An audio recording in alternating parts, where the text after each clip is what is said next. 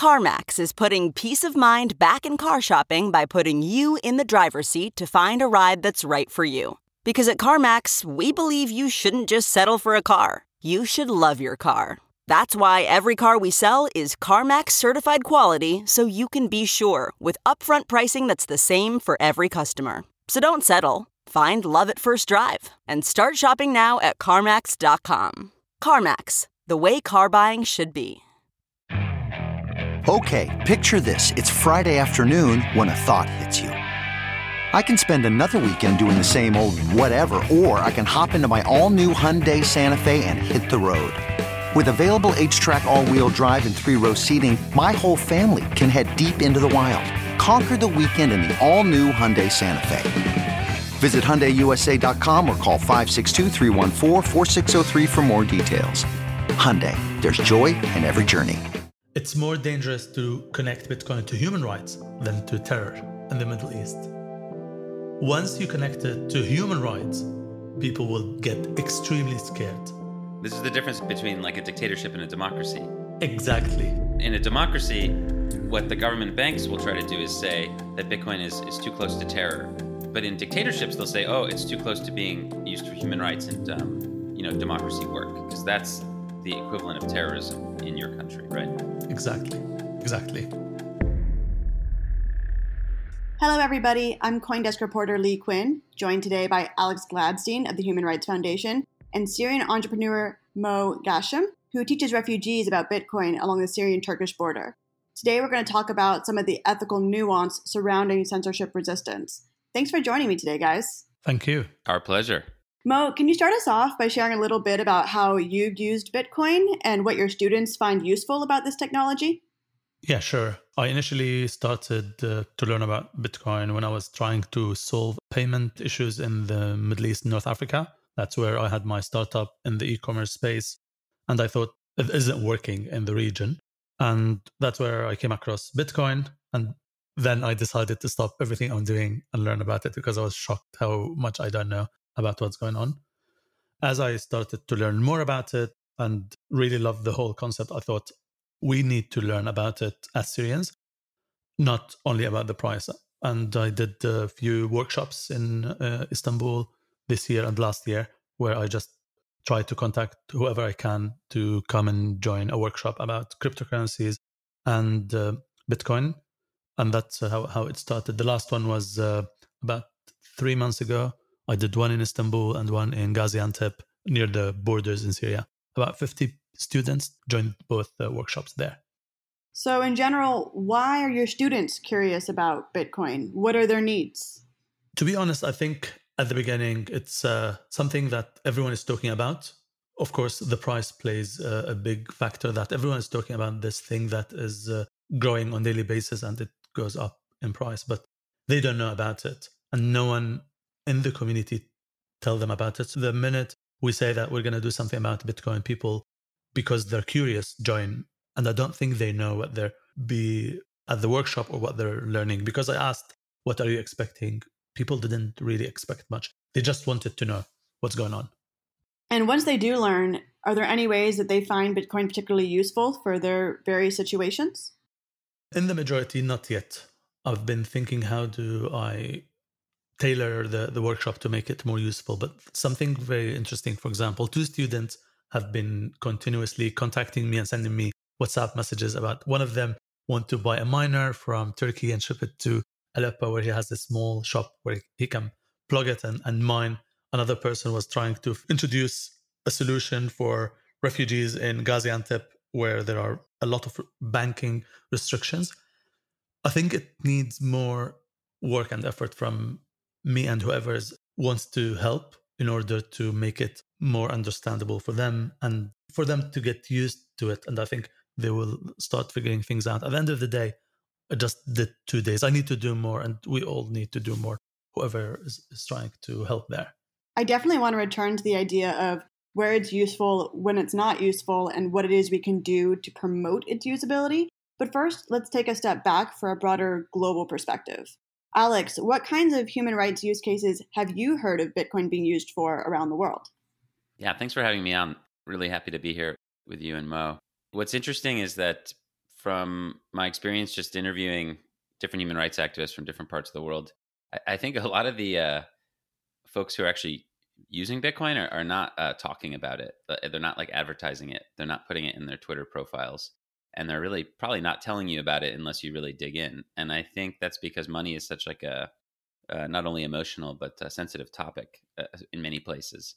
And while these activists and dissidents and journalists may be breaking the law with their speech, I think they feel, and I'm not sure what's your opinion on this, Mo, but I think they feel a little even more risky when they're breaking the law with money.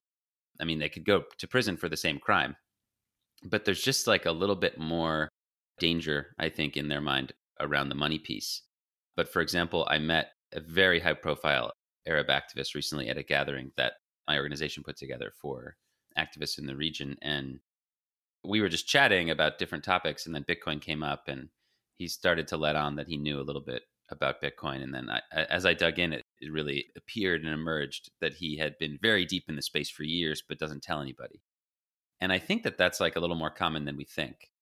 But just to give you an overview of some of the examples I've encountered, I think the big one for me right now is like helping activists fundraise using Bitcoin in a relatively secure way.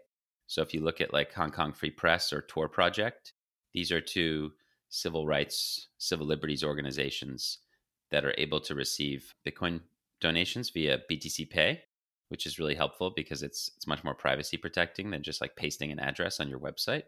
So that's something that I'd like to work with experts to teach more and more activists how to do, because it really allows them to receive donations from anyone and in a way that the banks really can't control. Specifically in Hong Kong, the second largest organization doing legal and medical aid for the protesters there has had their bank account frozen for a while, the Spark Alliance. So it's like $7 million that's been locked up there. And obviously that demonstrates the need for an alternative payment system. In Russia, you're seeing the same thing where not only is there like this law that prevents nonprofits and think tanks and civil society organizations from receiving foreign funding, but they also often just get harassed. Like you'll see like Navalny's organization get its bank accounts shut down, etc. So given how easy it is to turn Bitcoin into fiat in Moscow and in Hong Kong, there's a huge opportunity to help activists and educators and dissidents establish this alternative means of payment. The tricky part, as Mo is saying, is like there's like a lot of usability and trust issues, and that can only just be solved by like education over time. So I think that's like the main use case that I'm looking at right now. It's so interesting because you're hearing a lot of activists and protesters and people that are working in human rights in different regimes. Mo, I've heard a lot about what you were speaking of, people that are trying to basically use Bitcoin as leverage for job creation and for international transactions, maybe where there's a highly educated potential workforce, but there's not a lot of local opportunity. And there's a lot of restrictions on different banking options and payment options. For example, PayPal doesn't work in the West Bank. I've also heard of domestic abuse victims or harassment victims or sex workers here in the US using crypto for their own safety and independence for completely lawful transactions that have nothing to do with compliance standards, more about social norms and social risks. And we've seen lawful censorship technology before with Tor and VPNs. Alex, do you think it's possible for lawmakers to eventually see Bitcoin as a tool for promoting social good instead of as a gambling instrument or a compliance circumnavigation instrument? This is a timely time to discuss this. Obviously, it's being discussed in the US Congress. I think it really comes down to the structure of the regime. I think in a place like the United States or England, it very well may be that voters and citizens can force governments to allow, through both lobbying, through 501c3s, 501c4s, etc., like a more open financial system. I think it's highly unlikely that in dictatorships and authoritarian regimes, governments are going to be like willing to allow citizens to use Bitcoin. However, as we've seen, enforcement is like really difficult to ban anyone from using anything in any kind of society. So even in like North Korea, where the government has banned foreign information, like some massive percentage of citizens have seen outside media using USB keys.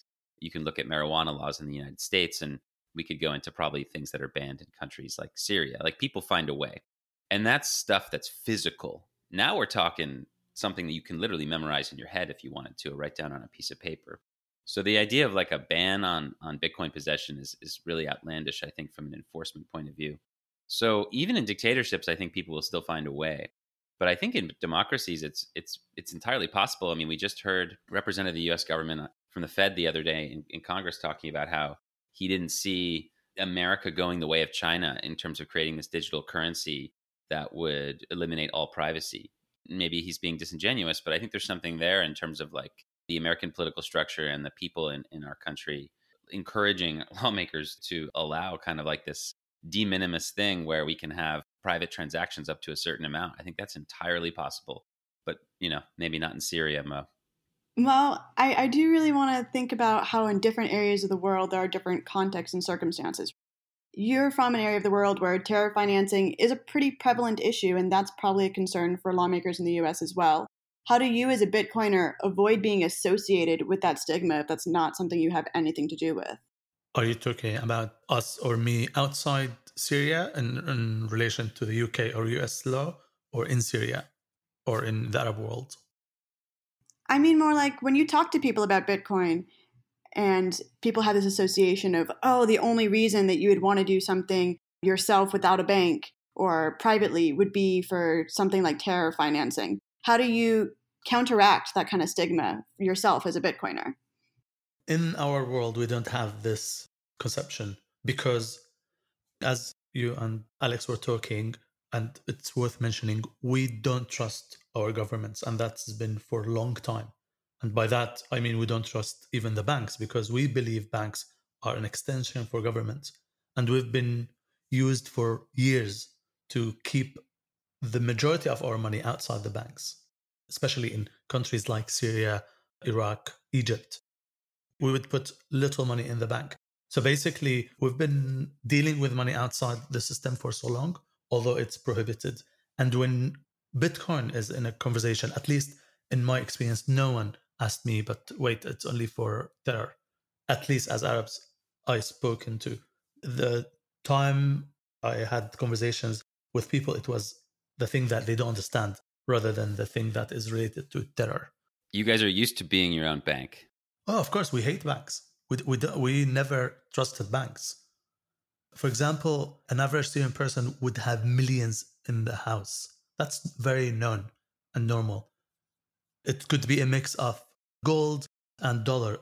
To be honest, when I speak to Syrians or to Arabs, I tell them we're more equipped than Europeans and Americans to deal with Bitcoin because we know what it means to lose cash. They don't.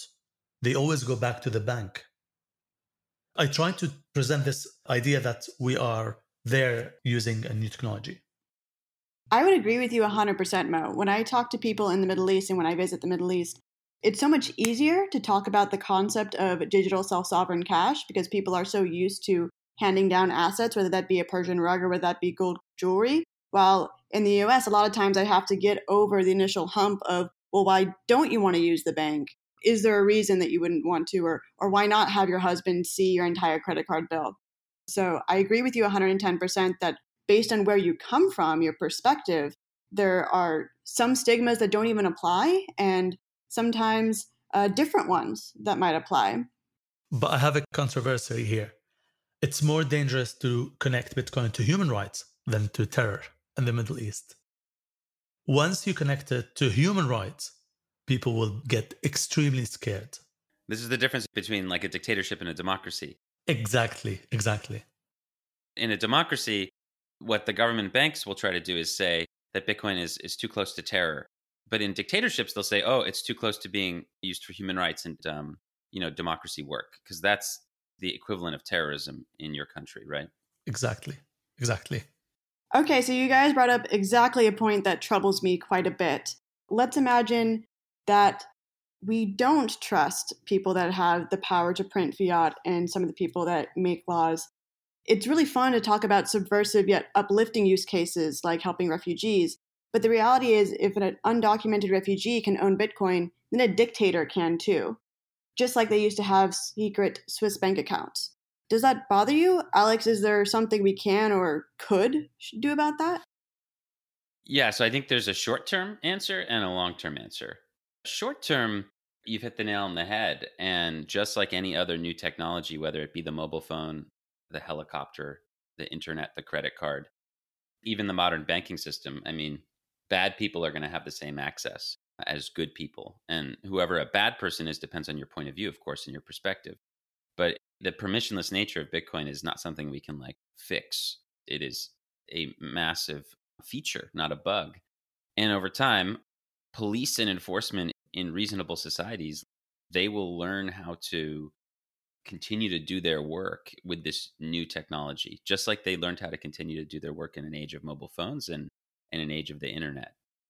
I think the stigma piece needs to be contextualized, especially amidst a backdrop, as Mo probably is very aware of, that virtually all financial crime in the world is done by governments and banks, not by the individual person or small groups of people.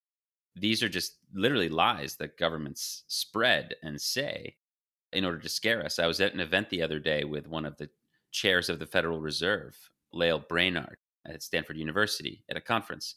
And she literally said, in front of 300 people, that a very high percentage of transactions on Bitcoin were illegal or illicit. And I actually stood up and said, hey, but the New York Times said last week that it was actually, according to chain analysis, less than 1%. And I asked her, where are you getting your number from? And she said, oh, from a different study. And then she brushed me off and moved on to the next question. I mean, the people in charge of the financial system are literally, lying about Bitcoin to try and get you away from it. And maybe in my country, that's going to be under the excuse of terror, but maybe in Mo's country, it's going to be under the excuse of human rights.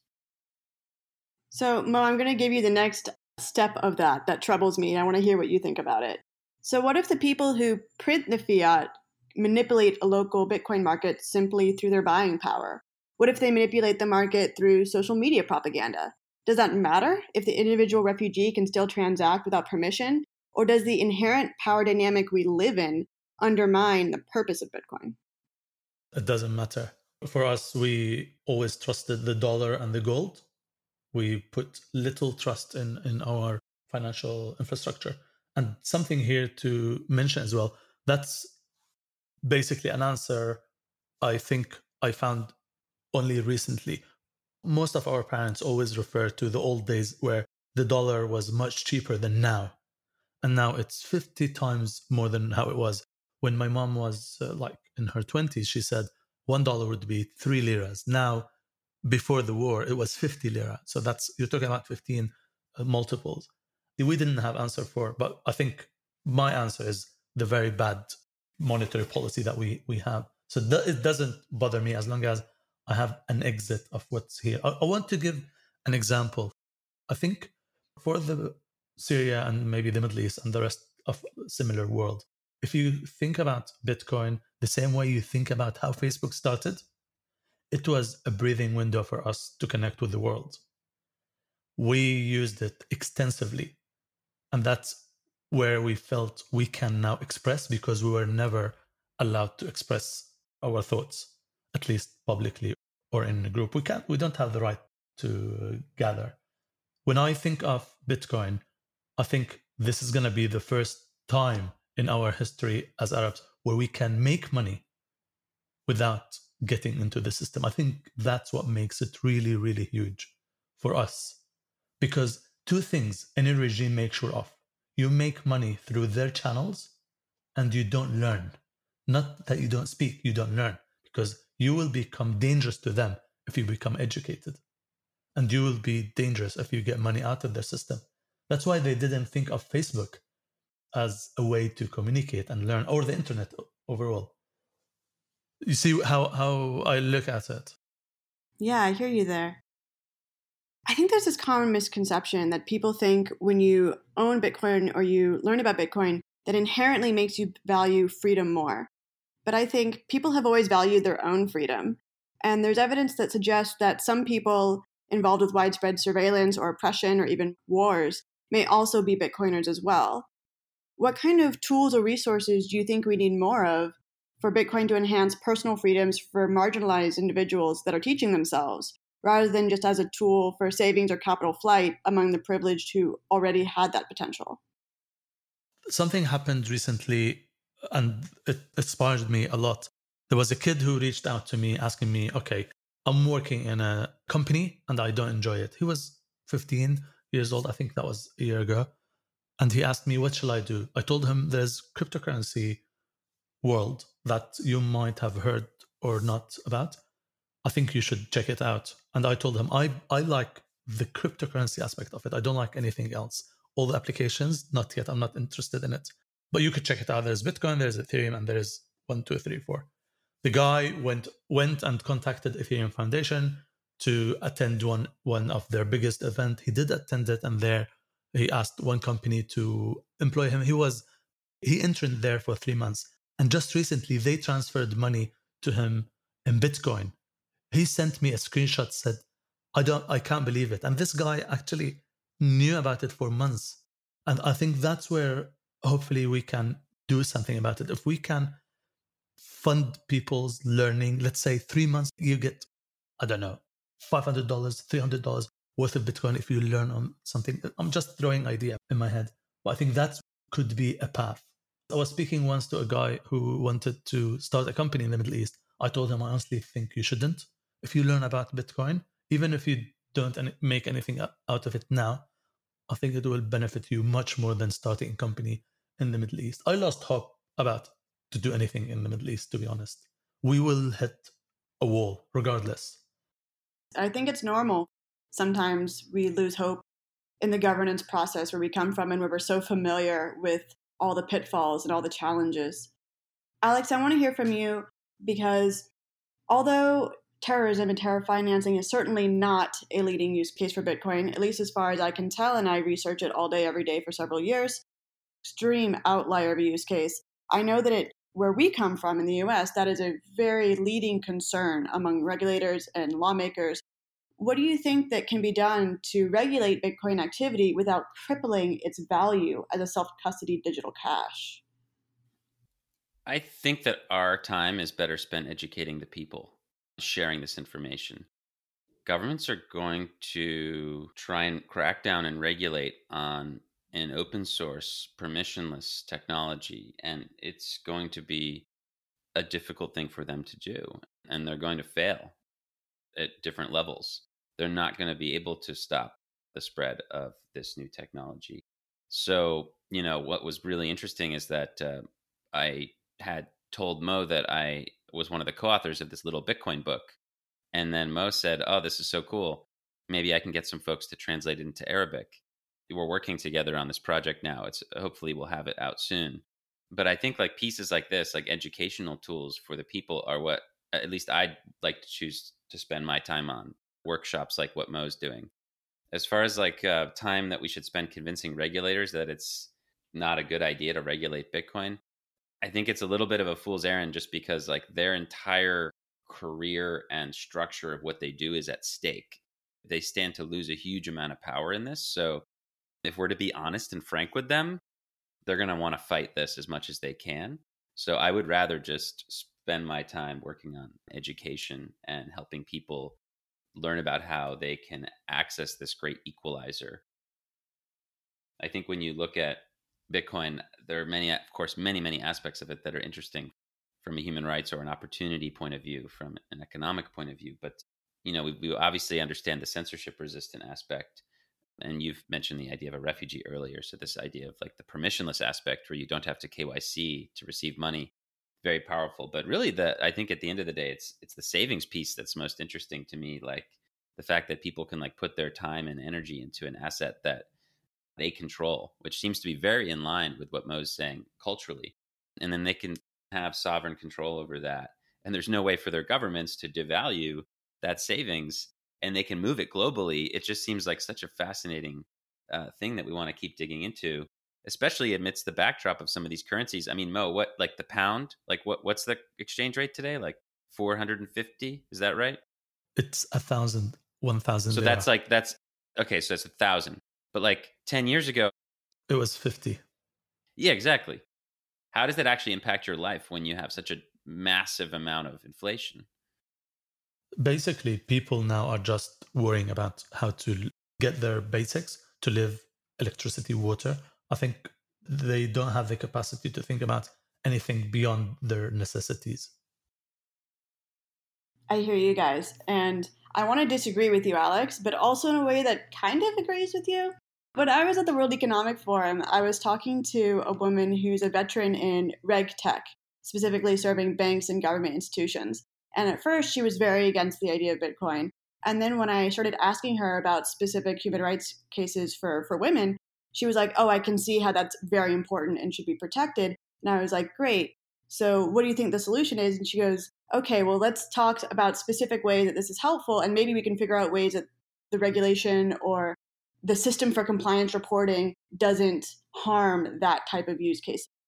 I think that education applies to all people, and maybe some people we won't be able to get on the side of wanting to help others, but a lot of people, human to human, look you in the face, will definitely be sympathetic to the desire to have personal financial freedom.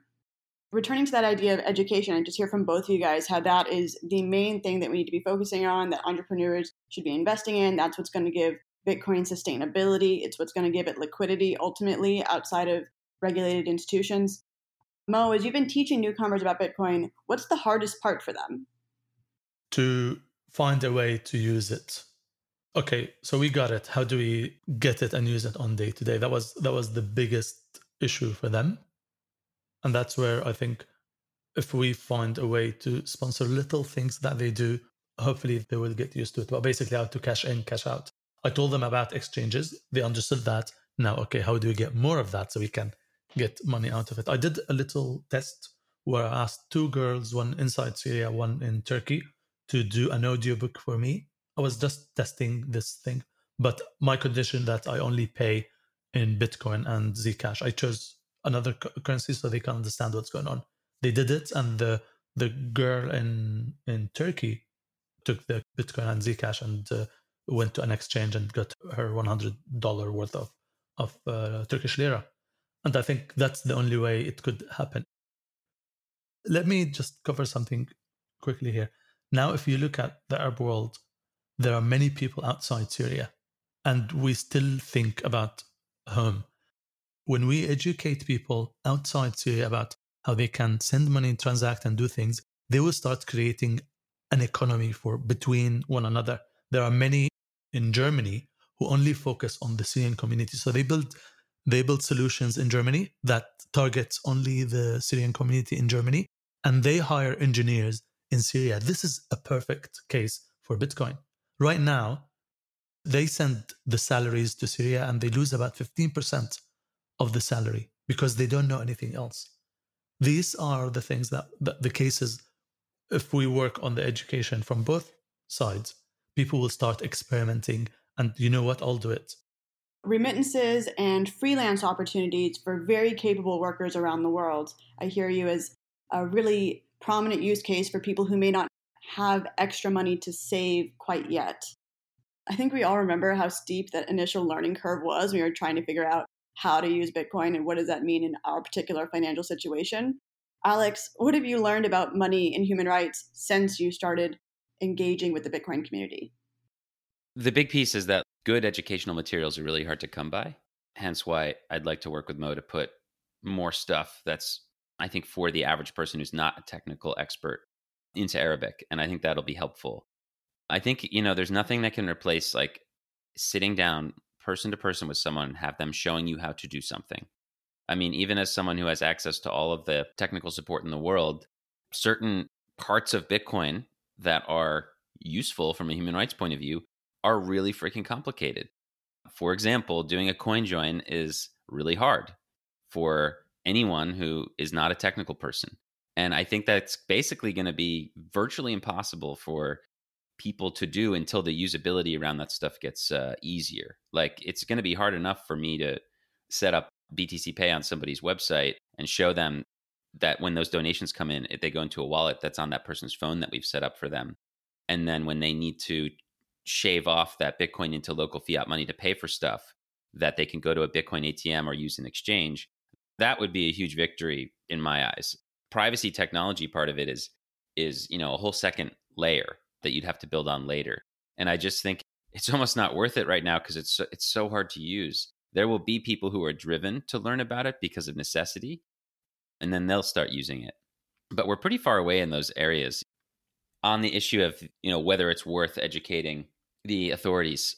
I do a lot of this. Actually, I teach a class at Singularity University where I teach about 70 to 80 CEOs from huge global companies, also governments, every couple months. One of the guys in my class recently was like very high up in a very large European government. It's something I think is worthwhile for different reasons. But at the end of the day, you have to kind of think about it like, would you go in Syria to the Assad family and try to teach them about human rights? That's a stretch, but like people who are in charge of the financial system right now, there's not a whole lot to be gained by going to them to say, hey, here's this new tool that's going to take your power away. Like they're not going to be super excited about it. Just to wrap that piece up before going over to Mo is that let's focus on the education part, and Bitcoin's inevitable over time rise in value against assets like the dollar will like force the hand of authorities. The number go up thing will do a much better job of convincing folks than us in the long run. Oh, I just wanted to comment on the idea that it's difficult. I think if you look at it from our point of view, once there's a way to do something, we'll go through the difficult path because sometimes we are blocked and we need to do something about it. That's where the internet came about. When internet came about, people in the Middle East didn't know how to build websites. And I don't know if you know, in the 2003 or 4, there was sanctions against Syria. But there were a lot of entrepreneurs and people who wanted to build businesses that needed to buy services from US companies. And back then, it was only the US if you want to buy a domain or a server. We found ways around it and built services and sold even, that was very funny, that we sold websites to the government that is sanctioned by the US government. Yeah, I don't think people remember how hard it was in the early days of the internet to, in the Middle East, access it. It was extremely hard. And my card, because back then I came back to Syria from the States in 2003, and all cards will be blocked when I use them in Syria because I'm in a sanctioned country. We could find ways around it. I think the problem that people don't see the opportunity, that's what frustrates me, that we could do something about it. If you have an office in Turkey, you could build a service to do the CoinJoin things to people. I'll give it to you where it's ready in your wallet. I've seen someone charging like $30 to set up a wallet for someone. And we do that. We still trust one another. We don't trust governments. And always remember that. Yeah, it's something else that's, I think, really important to point out in terms of context, global context, is these laws about privacy technology. Like if you think about what a CoinJoin is and what it does, at the end of the day, what is it giving you? It's giving you plausible deniability because you've entered into an anonymity set with whatever, it's 10, 20, 30, 40, 100 people. It's like a judge could look at it and say, look, we know you were in here, but we can't prove it. So it gives you plausible deniability, right? But guess what? Dictators don't care. They're going to put you in jail anyway. So really, like a lot of the privacy stuff is more for protecting people who live in democratic societies where there's a rule of law. In dictatorships, it's like, I don't know if you want to speak to this, Mo, but like, let's say if you were in court in Syria and you're trying to argue that like, oh, no, it wasn't me and you can't prove it, therefore you can't put me in prison. It's not like the judge is going to be like, yeah, fine. No, it's crazy. In Syria, a criminal, because they created a case against me and they saw a picture of me with Prince Charles somewhere and they said, you see, he's working with the UK government.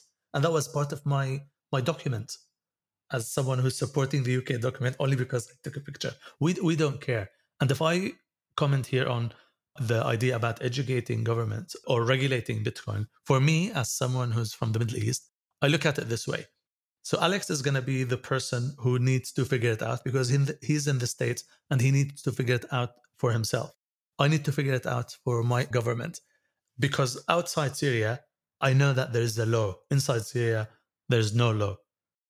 I'll try to figure it out there. And then when I reach a point where I know, okay, if someone like Alex and everyone else in the States can't use Bitcoin, then okay, fine. I will know I have a trust in the system that it will work for everyone or it will not work for everyone in terms of law. Did that connect to your question? I mean, I think you guys are both actually underscoring this specific point, and I'm very, very grateful to you, Alex, for the classes that you offer. You guys are both underscoring this point of like needing to have social ties with people that you can learn from that are not necessarily credentialed. That's where you get the trust in them from, you know, whether it be like your brother or something, somebody who's not going to teach you how to open a wallet for $30. Yeah, I mean, I'll give you an example. Like I ran a workshop recently with a leading opposition activist from Nicaragua.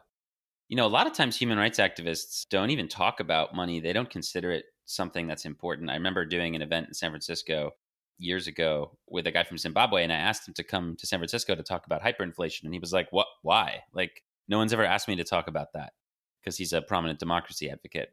And I said, no, it'd be really interesting for people to hear about what it was like to live through an economy where your currency kept falling and falling and falling. And he said, okay, I'll come. And he, of course, gave this like eloquent testimony about what it was like. And then during the talk, he takes out from under his shirt a necklace that has the 1980 Zimbabwean dollar on it. And he actually says, hey, yeah, we all, a lot of us in the opposition movement, we wear this as a memory of what our economy used to be before Mugabe destroyed it. And I thought it was an incredible moment. It points to the fact that I think for a lot of people in the human rights movement, money and the economy is very important. They just don't kind of see it that way. So when we talked to this Nicaraguan woman that we're like trying to teach Bitcoin to, she's like, yeah, my bank account has actually been closed for like 5 years. Like I can't accept money from foreign entities. I have to do it in this super crazy roundabout way. And she was, let's put it this way, very excited to learn about Bitcoin. Awesome. So we've covered such a wide range of topics today. I want to give each of you the floor for just a few seconds each. If there's anything else that you want to leave the audience with that I didn't ask you about specifically. Mo, starting with you, are there any last words you'd like to share? There's something that I'd like people in the Bitcoin to look at outside the rich countries. If I'm looking at Bitcoin, the only thing that I see people are talking about and fighting about is the price.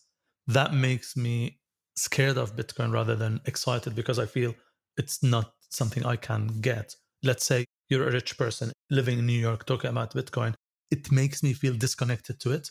And if you look at, for example, the story of Square Bitcoin team who paid a developer out of somewhere in Asia just to work full-time on Bitcoin, that's the things that if we focus on as people who work or contribute to Bitcoin, to push to the rest of the world. Because if I live somewhere and I know I can be anonymous, work for something that is cool and different, and I can get paid on top of that as well, this is where I feel people who are heavily involved in Bitcoin might not pay attention to that. The rest of the world is watching and might get the wrong idea about Bitcoin. Thinking about how it is we can use Bitcoin rather than just how Bitcoin makes us rich. Alex, are there any last thoughts that you wanted to leave the audience with? Yeah, earlier we talked a little bit about how right now Bitcoin's such a level playing field, it can't discriminate. So therefore, good people, bad people, everybody's going to use it. And I mentioned that there would be actually a long-term effect here. And I'll just close with that. Long-term, look, governments and bad actors are certainly going to start using Bitcoin more. I mean, it's shocking that they don't already do more of it. I mean, it's shocking that governments that are cash strapped don't realize they should be using their monopoly on energy in their country to mine Bitcoin. And I'm very grateful that they've been arrogant and ignorant and that they didn't do that while the first 18 million Bitcoin were distributed. That's like a fascinating thing that will have massive impacts on the rest of human history. So we can be grateful for that. But the thing is, they may start using it in the next 3, 4, 5 years. But the more they use it, it's like very much a tricky thing, because the more they use it, even if they're using it for greed and to make money, governments are kind of like very high time preference, and they're going to like use the Bitcoin to like get around sanctions or to move money around, and then they're going to convert it back to fiat, or they're going to buy weapons, so they're going to have to pay their soldiers or whatever. So they're not going to be like holding this asset. And long term, you know, as they use it more and more, it's going to leak into the local economies. And over time, it's going to reduce their ability to control the economy. And it's actually going to reduce their ability to have arbitrary power over people. So I'm kind of excited about what I think will be like the long-term effects of this technology, especially in places like Syria. I'm really hopeful, and I appreciate your optimism and would like to see something like that happen. It would only happen through massive education efforts on an individual level and also on institutional levels for companies that are in the space, for sure. And I really appreciate you bringing it back to that historic and global perspective again. Thank you so much today for joining me, guys. And thank you everyone at home for listening in. Once again, this is CoinDesk reporter Leigh Quinn. Make sure to stay tuned for more podcasts every week. For more interviews and insights, check out coindesk.com. Take care, everybody.